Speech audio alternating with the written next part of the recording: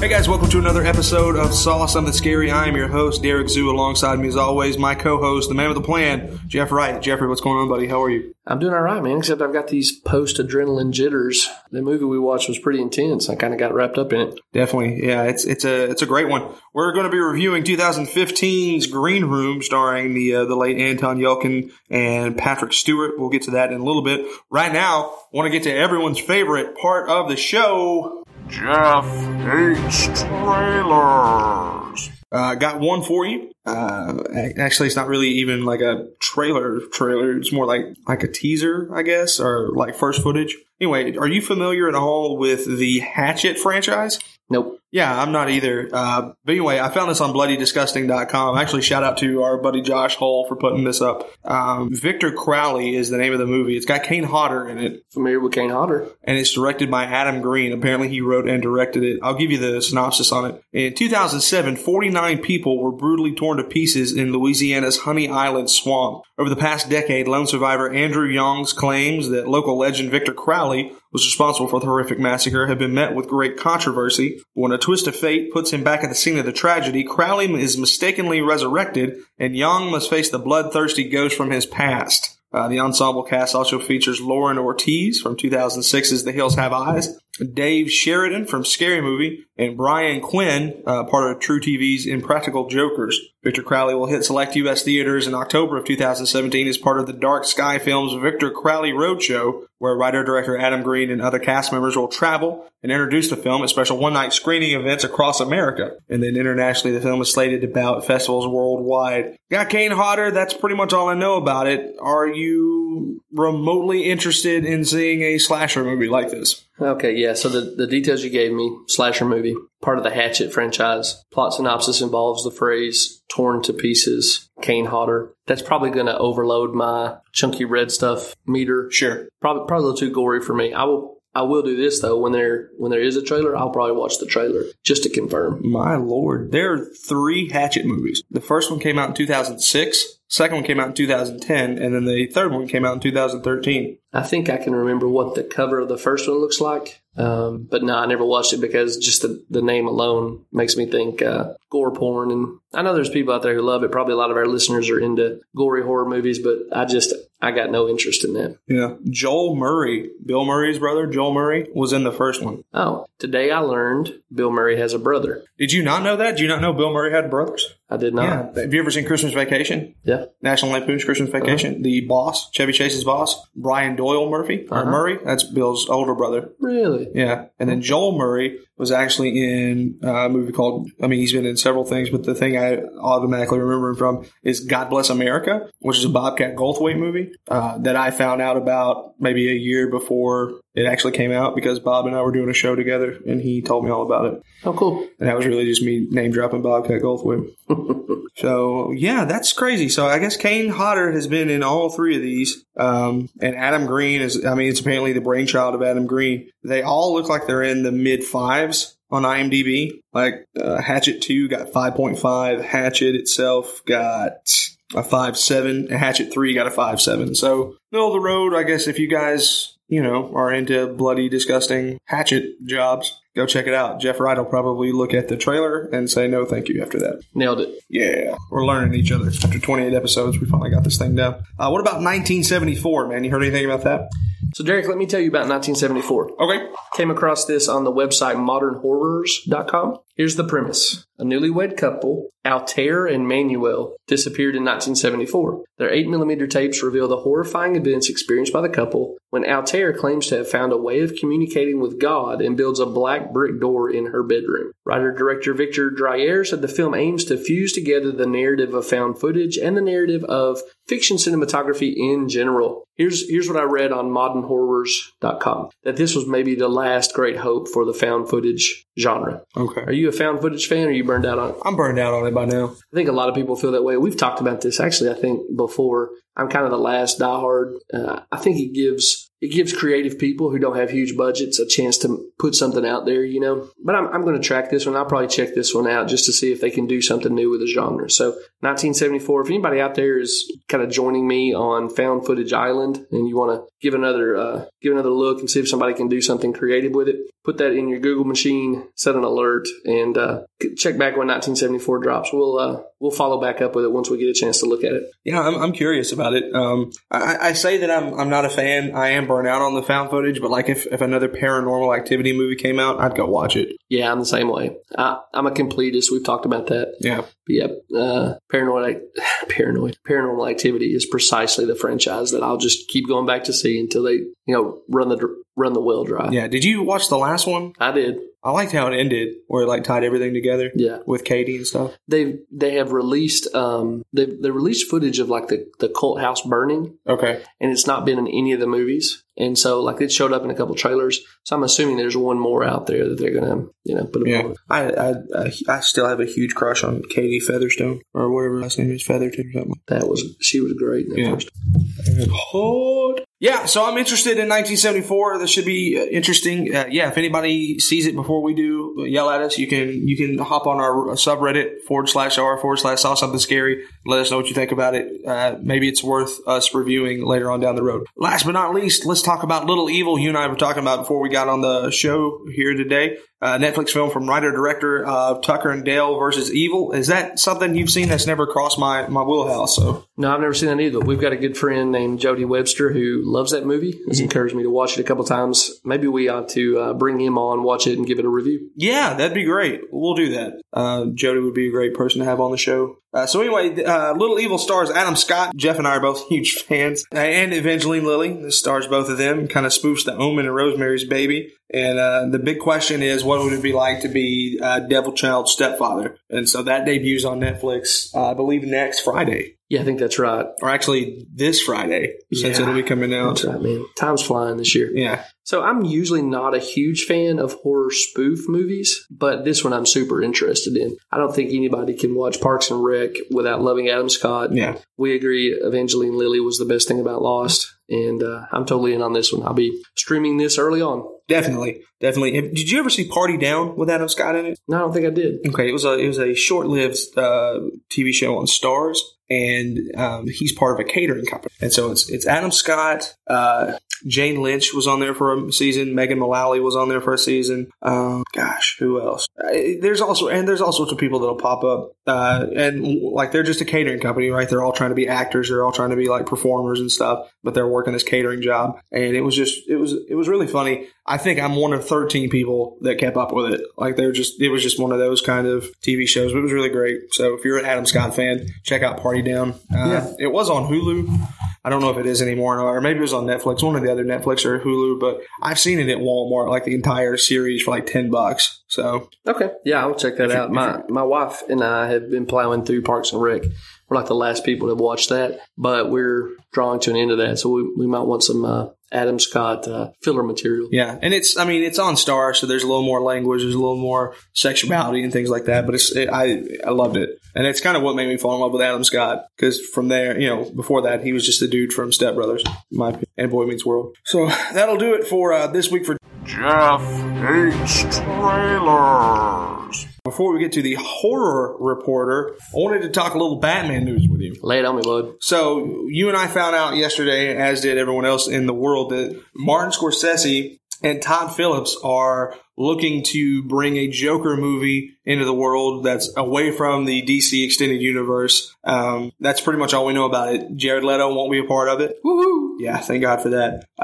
And so that's pretty much it. Well, today, as we're setting everything up to watch Green Room, I'm looking through just to try to find some movie news and things like that so that we can talk about it on here. And I find out that now DC and Warner Brothers are firing up a second Joker movie. This one is Joker and Harley Quinn, and this one will have Jared Leto and Margot Robbie in it, which I'm all for Margot Robbie. She did a fantastic job as Harley Quinn, but for the love of God, why is Jared Leto still playing the Joker? So now it's being told that he'll be in Suicide Squad 2, and he'll also be in the Sirens movie, Gotham Sirens. And now, so 3 more times, Jared Leto is going to be playing the Joker. Shoot me in the head. What are we even doing here, man? So I guess let's handle that bit by bit. I'm really excited to see a comic book movie made by Martin Scorsese. Yes. Doesn't Phillips seem like a really weird fit to partner up with for them? Yes. I think I was joking with you earlier where I said that Zach Galifianakis is probably going to play Harley Quinn. Bradley Cooper is going to wind up playing the Joker. And they'll throw Ed Helms in there for some reason, too, and he'll sing a song. All of that sounds preferable to seeing Jared Leto as the Joker again. Yes. So I guess you can probably tell where we're going to go with the second set of this news. Here's the other thing that I'm cool with. I'm cool with him doing an alternate universe set of comic book movies. Two of my favorite comic book series of all time, they kind of do the same thing for each one of the franchises. Marvel has a line called What If? So there's all these alternative scenarios that they play out. And then the DC equivalent is called Elseworlds. And some of the Elseworlds titles are some of my favorite out of anything DC's ever done. So, hey, more power to it. Let's put it out there. I've read that the Scorsese film is going to be a Joker origin story. Yeah.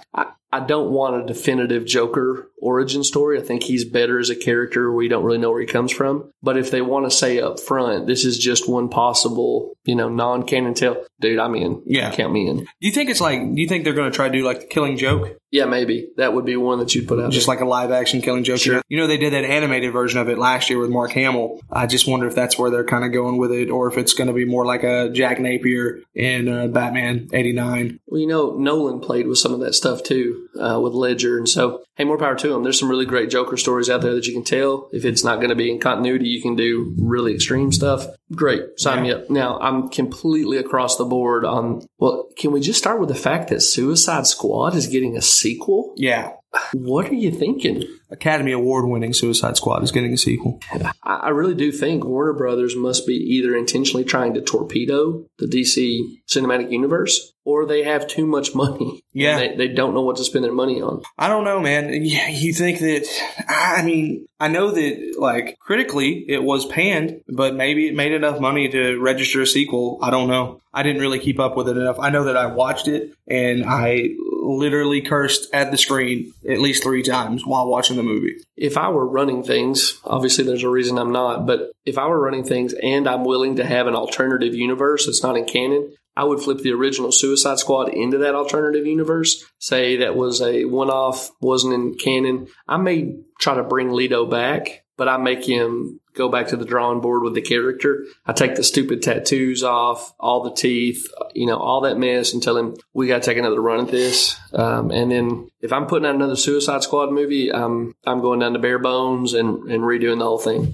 Well, speaking of non-canonical, let me say this to you. Today, in a recent interview, the Batman director, Matt Reeves, who just did the last Planet of the Apes movie, has revealed that he was pitched on a standalone film as it being an isolated approach to Gotham's Dark Knight. When they approached me, what they said was, look, it's a standalone. This isn't part of the extended universe. Well, what the heck? Yeah, dude. This movie, man, it sounds like it's cursed, snake bit, whatever you want to say. I just don't. I'm just upset. I don't know if you've noticed this, and we may have talked about it on the podcast already, but Marvel's live action can basically do no wrong at this point. Their animated stuff is not particularly good. Right. DC, their animated stuff is really, really, really good. They basically can't get anything right with their live action stuff. Yeah. I don't understand why this has to be. And again, we've talked about it before. I think there's a pretty easy solution. You call up Joss Whedon, say, hey, we're going to have a money truck delivered. You just, run the show for us for a while till we get our feet under us, till we get a few people who can kind of learn the ropes, and let's go. Yes, but,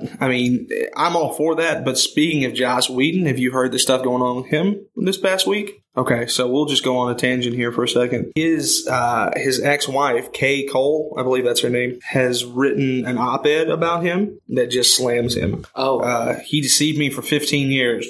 Joss Whedon's ex-wife, Kay Cole, pins essay calling him a hypocrite preaching feminist ideals. So basically, we won't get into it here, but she said some very slanderous things about Joss. I, in no reason, have any right to doubt her on this, but at the same time, you want to try to take those kind of things with a grain of salt. But I do know that it has given him a lot of negative publicity. As a matter of fact, one of his biggest fan sites, I think it's called the Whedonverse or Whedon-esque or something like that. It's been around for the last dozen years or maybe longer, and it shut down. They were like, since this has gone on, we're done. Wow. So I don't know. It doesn't look good. It obviously doesn't favor him. His people have come out and said that Joss won't respond. That there's been several inaccuracies that are put into that. But she basically, talks about how he made her feel useless and took advantage of her. Not took advantage of her in like a sexual kind of way, but just in a mental, nothing that a husband should be doing to a wife. Yeah. Doesn't pin him in the best light ever. So, gosh. So I don't know, man. You root for somebody like Joss Whedon because he does seem like the everyman, and he does seem like he has those, he wants to see women, succeed and things like that. And then you hear something like this and you go, oh, well, here we are. Yeah, I hate to comment on any of that stuff.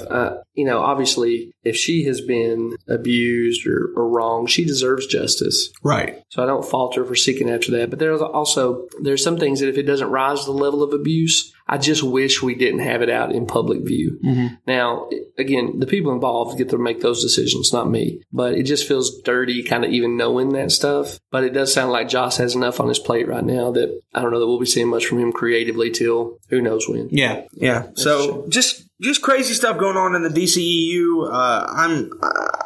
I'm not looking forward to any of this stuff now. Well, there is Shazam. Yes, Shazam is still around, and I'm pretty excited about that. But that'll do it for our superhero snark down. Anyway, you wanna take over here for the horror reporter? Do we have that wonderful cut in for the horror reporter? If we do, let's play that right now. This week's Horror Reporter. All right, man. So we've got all this good stuff from the Flanagan-verse. Apparently, Mike Flanagan and Netflix have found a very comfortable working relationship because his adaptation of Stephen King's Gerald's Game now has a premiere date coming live to you. Well, not live to you, streaming to you via Netflix, September 29th. That's a Friday. Oh, holy smokes. Yeah, so we'll get to see some horror material from Stephen King and Mike Flanagan. So this is a film. This isn't a series?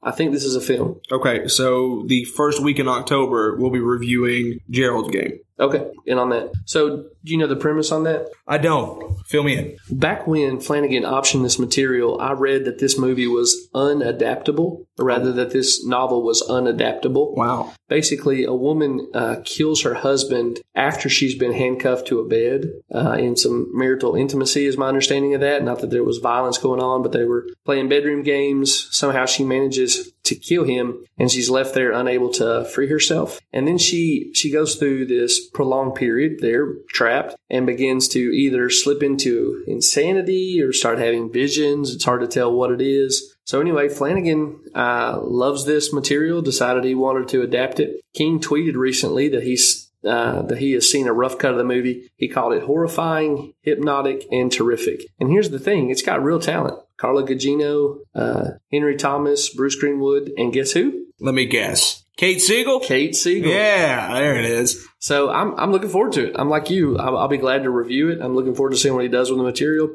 Anything Flanagan's doing right now, I'm going to check out. I've got to marry like Catherine Bigelow or somebody so that I'll just always have a movie to do. Yeah, and you have a muse, right? Right. You'll always have your creative juices stirred.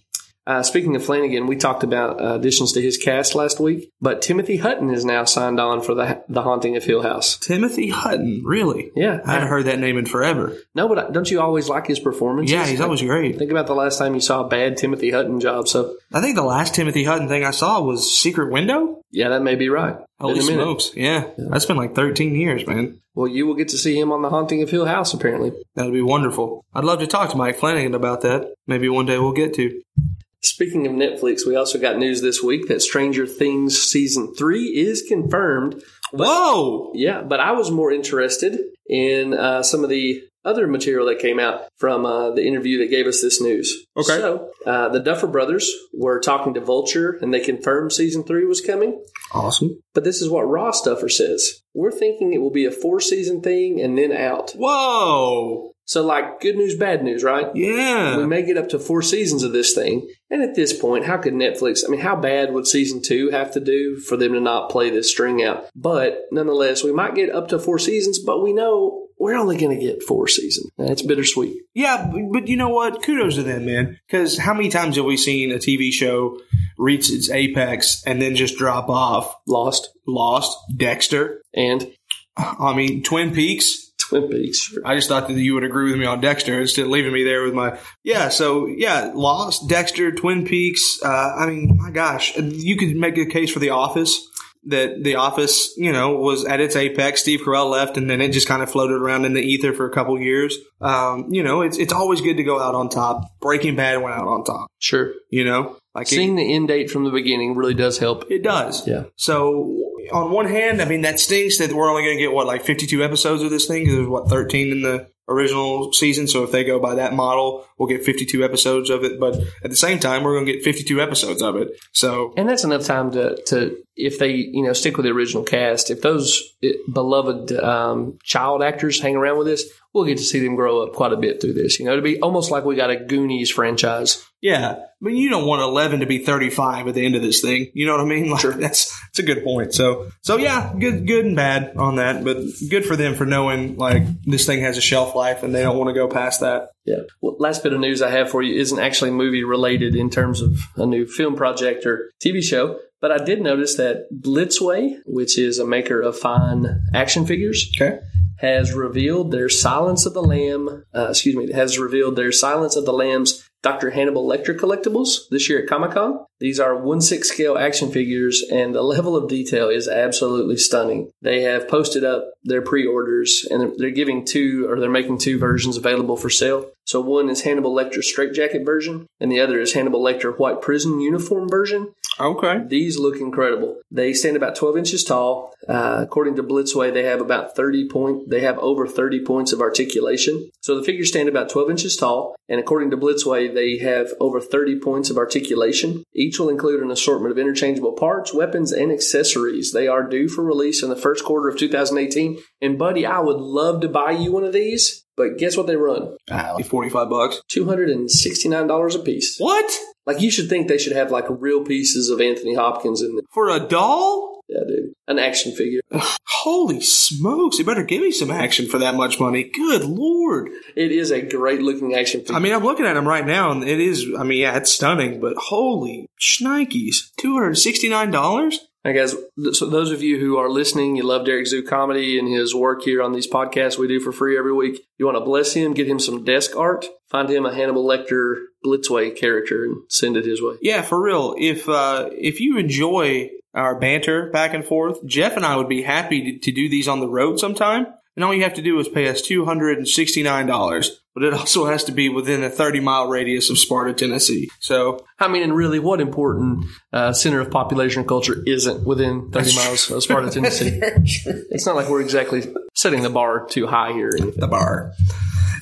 Yeah, man, holy smokes. That blows me away. I just Googled them. They look amazing, but not $269 amazing. I am a little disappointed that there wasn't an Anthony Hopkins Dr. Hannibal Lecter and a Mads Mikkelsen Dr. Hannibal Lecter. Oh, yeah. They should have done that. Yeah. So, well, get at that, Blitzway. So screw you, Blitzway. Drop the price of your dolls. If we have any hardcore action figure collectors right now, they're nuclear. The only reason I say that is because I used to have every WWF action figure in the world, and my great grandmother, who was at least 90 at the time, I was in the living room one day at my grandparents' house, just playing, doing my WrestleMania or whatever, and she goes, "Oh, look at you playing with your dolls," and I was like, "No, they're action figures." Okay, just play with your dolls. And I was like, "No, but they're not dolls. They're action." So now I do that. It's a personal story. I do that to troll people now. Yeah, I'm an action figure collector myself. All right, man. You want to pull the curtain here and talk about Green Room? Are you going to pay $269 for an action figure? Not this side of the insane asylum. Yeah, absolutely. So yeah, let's pull the curtain, man. Let's talk about the Green Room. All right, so I had to look it up, but this comes from writer-director Jeremy Saulnier. Ooh. How do you like that right there? Like my favorite wine. Yeah. So this film comes to us from writer-director Jeremy Saulnier. Have you seen his 2007 Murder Party? I haven't, but I want to now. It sounds amazing. What about 2013 Blue Ruin? Man, I want to say that I've seen Blue Ruin, but maybe it's just because I just watched Green Room and colors are on my brain. So I'm going to say no. I read a couple interviews with him where they asked him, are your movies now going to have a color theme? And he said no, they just ended up working out that way. Yeah.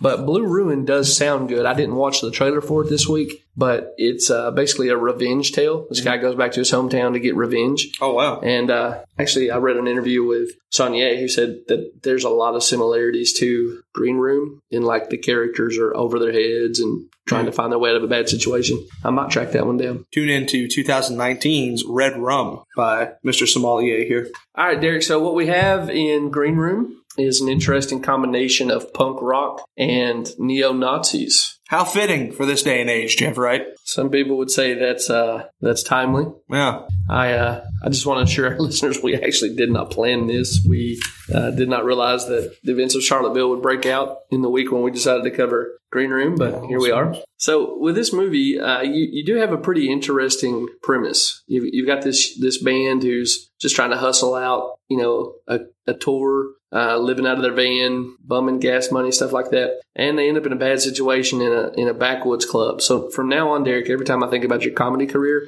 I'm going to picture basically this movie. This is exactly where I was at Thursday night. Completely can get all this, with the exception of having to murder everyone on my way out the door. Oh, by the way, Wahlberg, get in here. What? No. Spoiler alert. Thank you very much. Without me having to murder everyone out the door. So, well, take a camera with you next time. Yeah, we'll do our own found footage film. Sounds wonderful. I read an interview with Saunier where he talked about his inspiration for the movie. He said that he, for a long time, wanted to make a movie where basically the conflict takes place in a green room. He says, environment is very key to how I develop stories. And having been in a punk band and falling in love with the aesthetic and the energy and the music, I've been at lots of concert venues. I thought it'd be really cool to capture that energy. And he calls it actually an obsession that he developed. He said that in 2007 he did a short film that he took to some of those 48-hour film festivals. He said he'd shot it in his basement, and at the time it was more of a supernatural horror movie. So there was a demon and some crazy stuff. He said it was fun, but it was really hammy and had a heavy metal atmosphere. Okay. So with this movie, he's coming back to something that's near to his heart and taking another crack at it with a little bit more of a budget. That's pretty interesting, man. I had no idea that it was so close to home for him. Yeah, I was surprised to read that he was part of the punk rock movement. Yeah. He said that he was very involved in that when he was a kid in the 90s. He said he was in the hardcore scene in Virginia. Now, you tell me what the hardcore scene in Virginia looks like. And that's not a pun, again, on current events. Right. I just can't imagine Virginia is like golly, man, the seat of punk rock energy and angst. Maybe this was the wrong week to put this one out. Maybe it was. He said the group there in Virginia, they'll cross the bridge into D.C., which obviously those are pretty close. Mm-hmm. And he said he got into a much bigger crowd. And it was there in the D.C. punk scene where he started meeting Nazi skinheads. Okay. So here's a direct quote. Okay. That was definitely bizarre that people would be out in bright sunlight during a matinee show proudly wearing swastikas. That element of danger stuck with me. I knew they were part of the world of punk and hardcore, yet very different as far as ideology and structure. They wore uniforms, were easily identifiable. They were like soldiers. He goes on, they had a whole different set of ethics and belief systems, and they fought hard for their causes. And so he said it just happened that the skinhead element of the punk rock scene caught his interest, and he sees them as a natural adversary in this sort of world, this touring band kind of world. That's really interesting. So do you think, is it surprising to you that a movie that's built on punk rock ethos and neo-Nazis also stars Patrick Stewart? It does, but thank God he's in this movie because he really is the thing that makes the whole movie, in my opinion. Couldn't agree more. This is a completely different movie and probably one we never watch if Patrick Stewart's not in it. But now, having said that, if you had told me before I knew about Green Room that there was a movie built on a punk rock band, neo-Nazis, and Patrick Stewart's lead performance, I would have said that movie not only does not exist, it will not exist. So incongruous. But here we have this film specimen. Yeah. And it turned out pretty well. Yeah, I'll tell you, man, this came on my radar from Josh Hull and from Mike D. And they both were like, dude, you got to watch this movie. Patrick Stewart is amazing. I never watched the trailer for it. I had no idea what it was about, right? So rented the movie, watched it, had no idea it was about punk rockers or neo-Nazis or anything like that. So for the first 10 minutes of the movie, I'm like, for the love of it, this is horrible. I didn't pay to watch, Anthrax. I just want to watch Patrick Stewart be a bad guy. And then when it kicks in, holy smokes, man. Yeah, it kicks in hard. Yeah. Big time. And the ramp up is all centered on him, not surprising. Yeah. Another interview I read with Saulnier said that they were actually very late in the process of this film when they had him sign on. And he says that they actually saved him from deep doo-doo.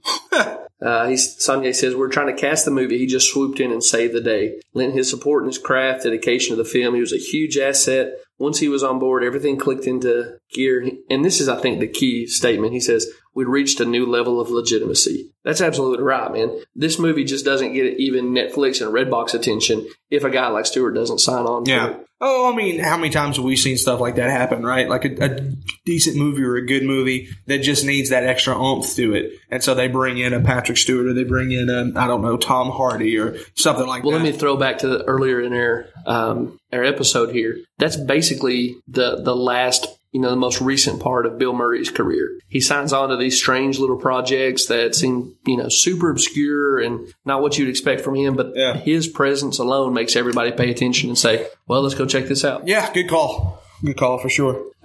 More on Stewart when asked about his how he came to the film. In an interview with the New York Times, he said he was drawn to the deep unease that the green room conjured in him. He said he didn't know the name of the director, hadn't heard of any of his previous films, didn't know anything about white supremacists, but he sat down at his house in rural West Oxfordshire. Doesn't that sound like exactly where Patrick Stewart would live? West Oxfordshire? In a cottage in the woods. Yeah, and there's like pipe smoke in the air, and there's probably like hobbits or something that are playing in the front yard. He's in a velvet smoking jacket. Absolutely. I said he read about 35 pages of the script. Ian McKellen is brushing his hair by the fire.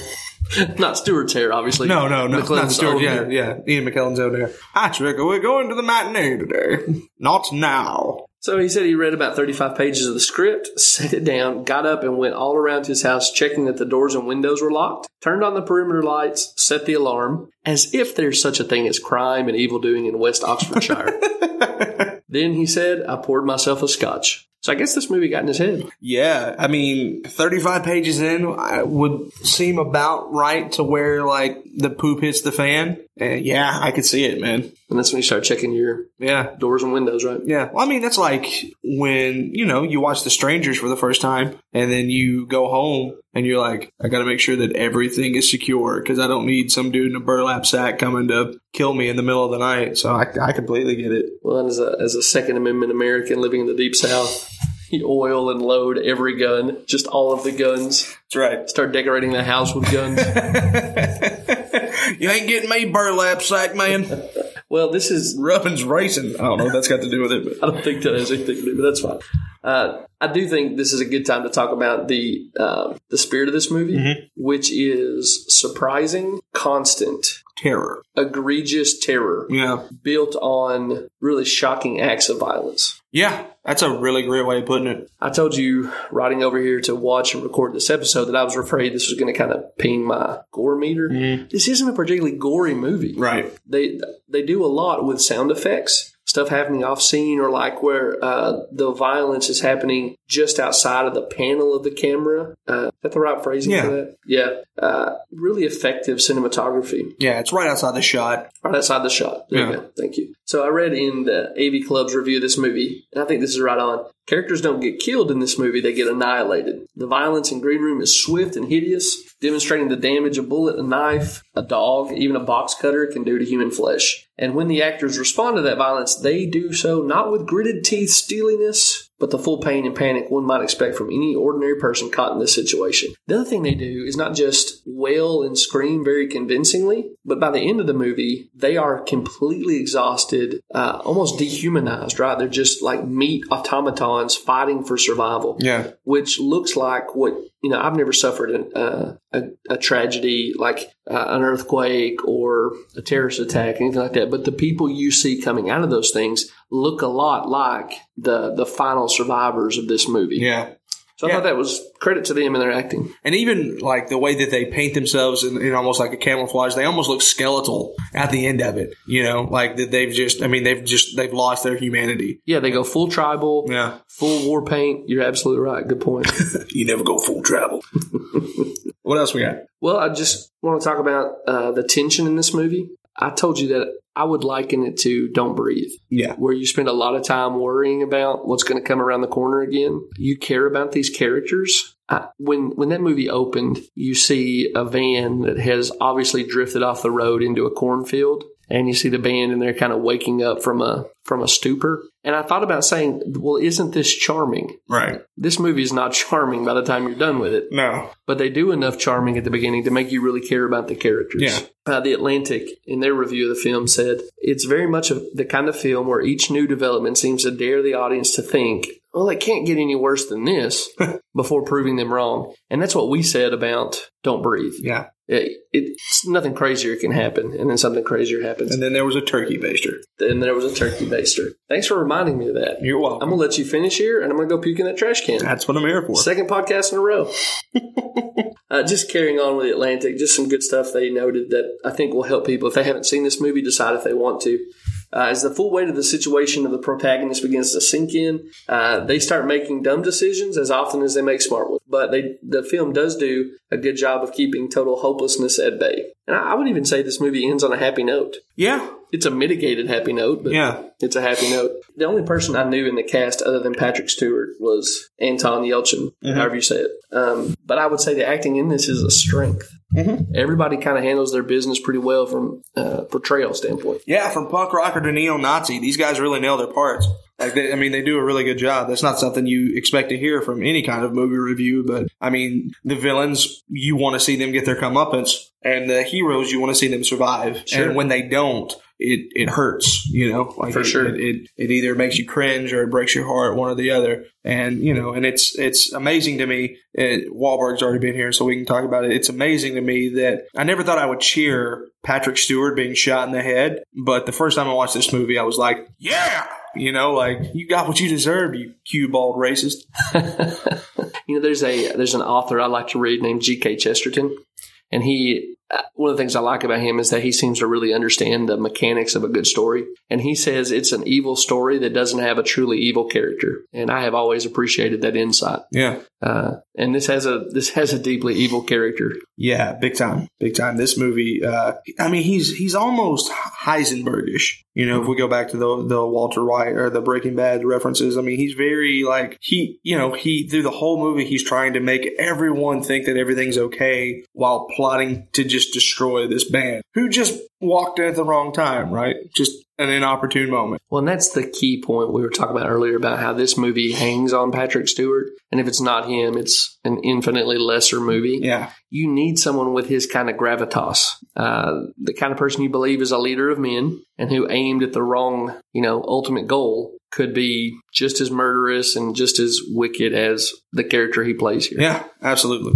Absolutely. So, Derek, I guess really the thing I'd like to finish on is Anton Yelchin. So, everybody listening to this, I'm sure, is aware that he died in 2016 at 27 years old. And Saunier had this to say a couple days after his death. Anton was a dream. He was kind and sharp and as sincere as anyone I've ever known. Our collaboration on Green Room was our first, and until the devastating news of his passing, wouldn't have been our last. I put a lot on his shoulders when I asked him to play my lead, but he carried the cinematic weight like a champion. Not only did he bring a delicate balance of tragic vulnerability and intense physicality to his character on screen, which he's absolutely right?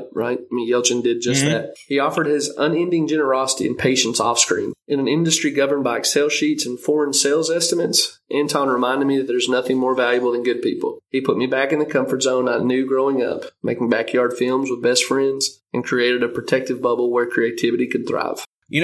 Thinking back to all of Anton's movies that I've seen, I've never seen him put in a bad performance. I don't think I've ever seen him in a bad movie. So it's a real tragedy. It's a real shame. He's just one of those guys where when you found out that he had passed, it legitimately kind of took my breath away. And I don't know if it was because I fell in love with him playing Chekhov, or just the fact that he was 27 and there's nobody younger than me that should be dying, But it broke my heart. It was one of those moments. I remember I was actually going to an audition and read the news, and I just had to sit down on the couch for a second because I was just like, that just shouldn't happen. Yeah, it just shouldn't happen. And for somebody that was so talented and so full of life and was in kind of getting into the peak of his career, just making amazing things like this. He was doing the popcorn movies like Star Trek, but then he's doing something like this.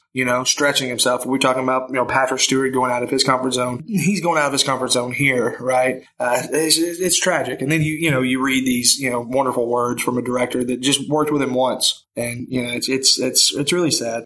Obviously, the greater tragedy is just that a young man has lost his life, right? I mean, it's not like our entertainment wishes for his career are the most minor part of the tragedy here, right? One thing in particular I thought watching this movie is that I would like to have seen him play the lead in an action movie. He's very competent in sort of that role here. Mm-hmm. And he seems like the kind of young man that, action has sort of enjoyed a renaissance in recent years. At the age he was when he died, I think you could have built a franchise around him. That may sound grandiose, but he kind of proved his chops in the parts that he was in Star Trek. This movie showed you could really build a movie around him. I would like to have seen what he could have done in something more big budget and truly built around him with real Hollywood resources. Yeah. Yeah, one of my favorite movies that he did was called Charlie Bartlett. I didn't see it. It was him and Kat Dennings and Robert Downey. Oh, sure. And it was in that weird period of time when Downey came back before he was Robert Downey Jr. Right? It's a 10-year-old movie. It's a fun movie. He does such a wonderful job in it, and he and Downey play off each other really well. And so, yeah, I would love to have seen that too. He could have been a great. I mean, thinking about it, you probably don't want to cast him in this now because it's almost Tobey Maguire syndrome, but he might have been a great Peter Parker. Sure. Or a Joker. Or anything, not just superheroes. I mean, that's, those franchises are the talk of the town right now, but anything, he could have been great in. So, yeah, it's tragic, man. Yeah, we're not saying anything people who are aware of the story don't know, but it does seem appropriate, having watched this film, to just spend a few minutes recognizing that we lost something that looked to be pretty special there. Yeah. Not just in an actor, but just a young man. Yeah. He's had a couple movies that have come out since his passing. Of course, the last Star Trek movie. We talked about Rememory last week on the podcast. I think that's even kind of how this whole thing started, to review this movie this week. So it's always sad to hear of anyone in their 20s passing away, especially in such a freak accident like that. But to know that, it's Heath Ledger. Heath died right before his world blew up. Yeah. And so it's a shame that, the same kind of tragedy befell Anton. Well, that's a down note to end on. This is a movie that's well worth watching. Absolutely. If you can handle the violence in it, I think you're going to feel like you spent your money and your time pretty well there. A scale of 1 to 10, where you put it? I would put this movie at about a 6. Okay. Yeah. All right. I've seen better. Yeah. But this is totally worth, like I just said, the time and the money invested. Mm-hmm. You? I'd say 7. I thought that the performances from Anton Yelchin and Patrick Stewart put it a point above the intensity. You stay on the edge of your seat the entire time. Not necessarily scary. I don't think we saw anything scary tonight, but intense. Well, there were times where I was legitimately frightened about what was going to happen to these characters I cared about. So, okay, you're not wrong in saying it's tense, but yeah. I'm going to go and say, yeah, I saw something scary here. Not traditionally scary, not the demon's going to jump out and eat your face. Right. But again, they did a good job of making me care about these characters, put them in danger, and I was experiencing fear. Okay, well, there you have it. I won't argue that. I think that's a great point. So, yeah, go out of your way to see The Green Room. I know it was in Redbox for a while. Is it on Netflix? Do you know? It was on Netflix for a while, but I looked tonight and it wasn't available.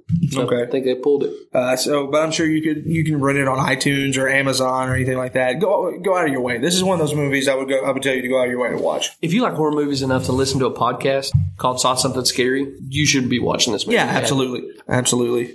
Much better than some of the drivel we've been watching lately. No kidding. So, all right, man. So next week, this comes out on Tuesday. That means Friday is September the 1st, which means the next Friday is September the 8th, which is finally what we've come for. So I say next week we watch the miniseries, It, with John Ritter and Tim Curry and Harry Anderson and Ed O'Toole. And then the next week we'll get to watch the big one. Yeah, man, I'm so excited. I'm pumped. Hooty-hoo. Yeah, we're all going to flow down there for sure. Jeff Wright, where can they find you on social media? At Wright Jeff, most of the platforms. You can find me at Derek Zoo. You can find us at Scary Podcast on Facebook and Twitter. And of course, our subreddit is /r/Saw Something Scary. You can talk to Jeff.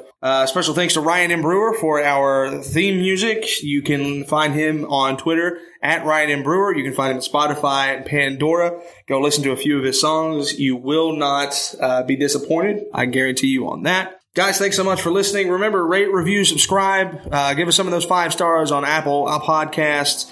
Make sure that you're telling your friends about us. Thank you so much. Next week, we'll watch the miniseries It. We'll see you then. Until next week, bye-bye, man.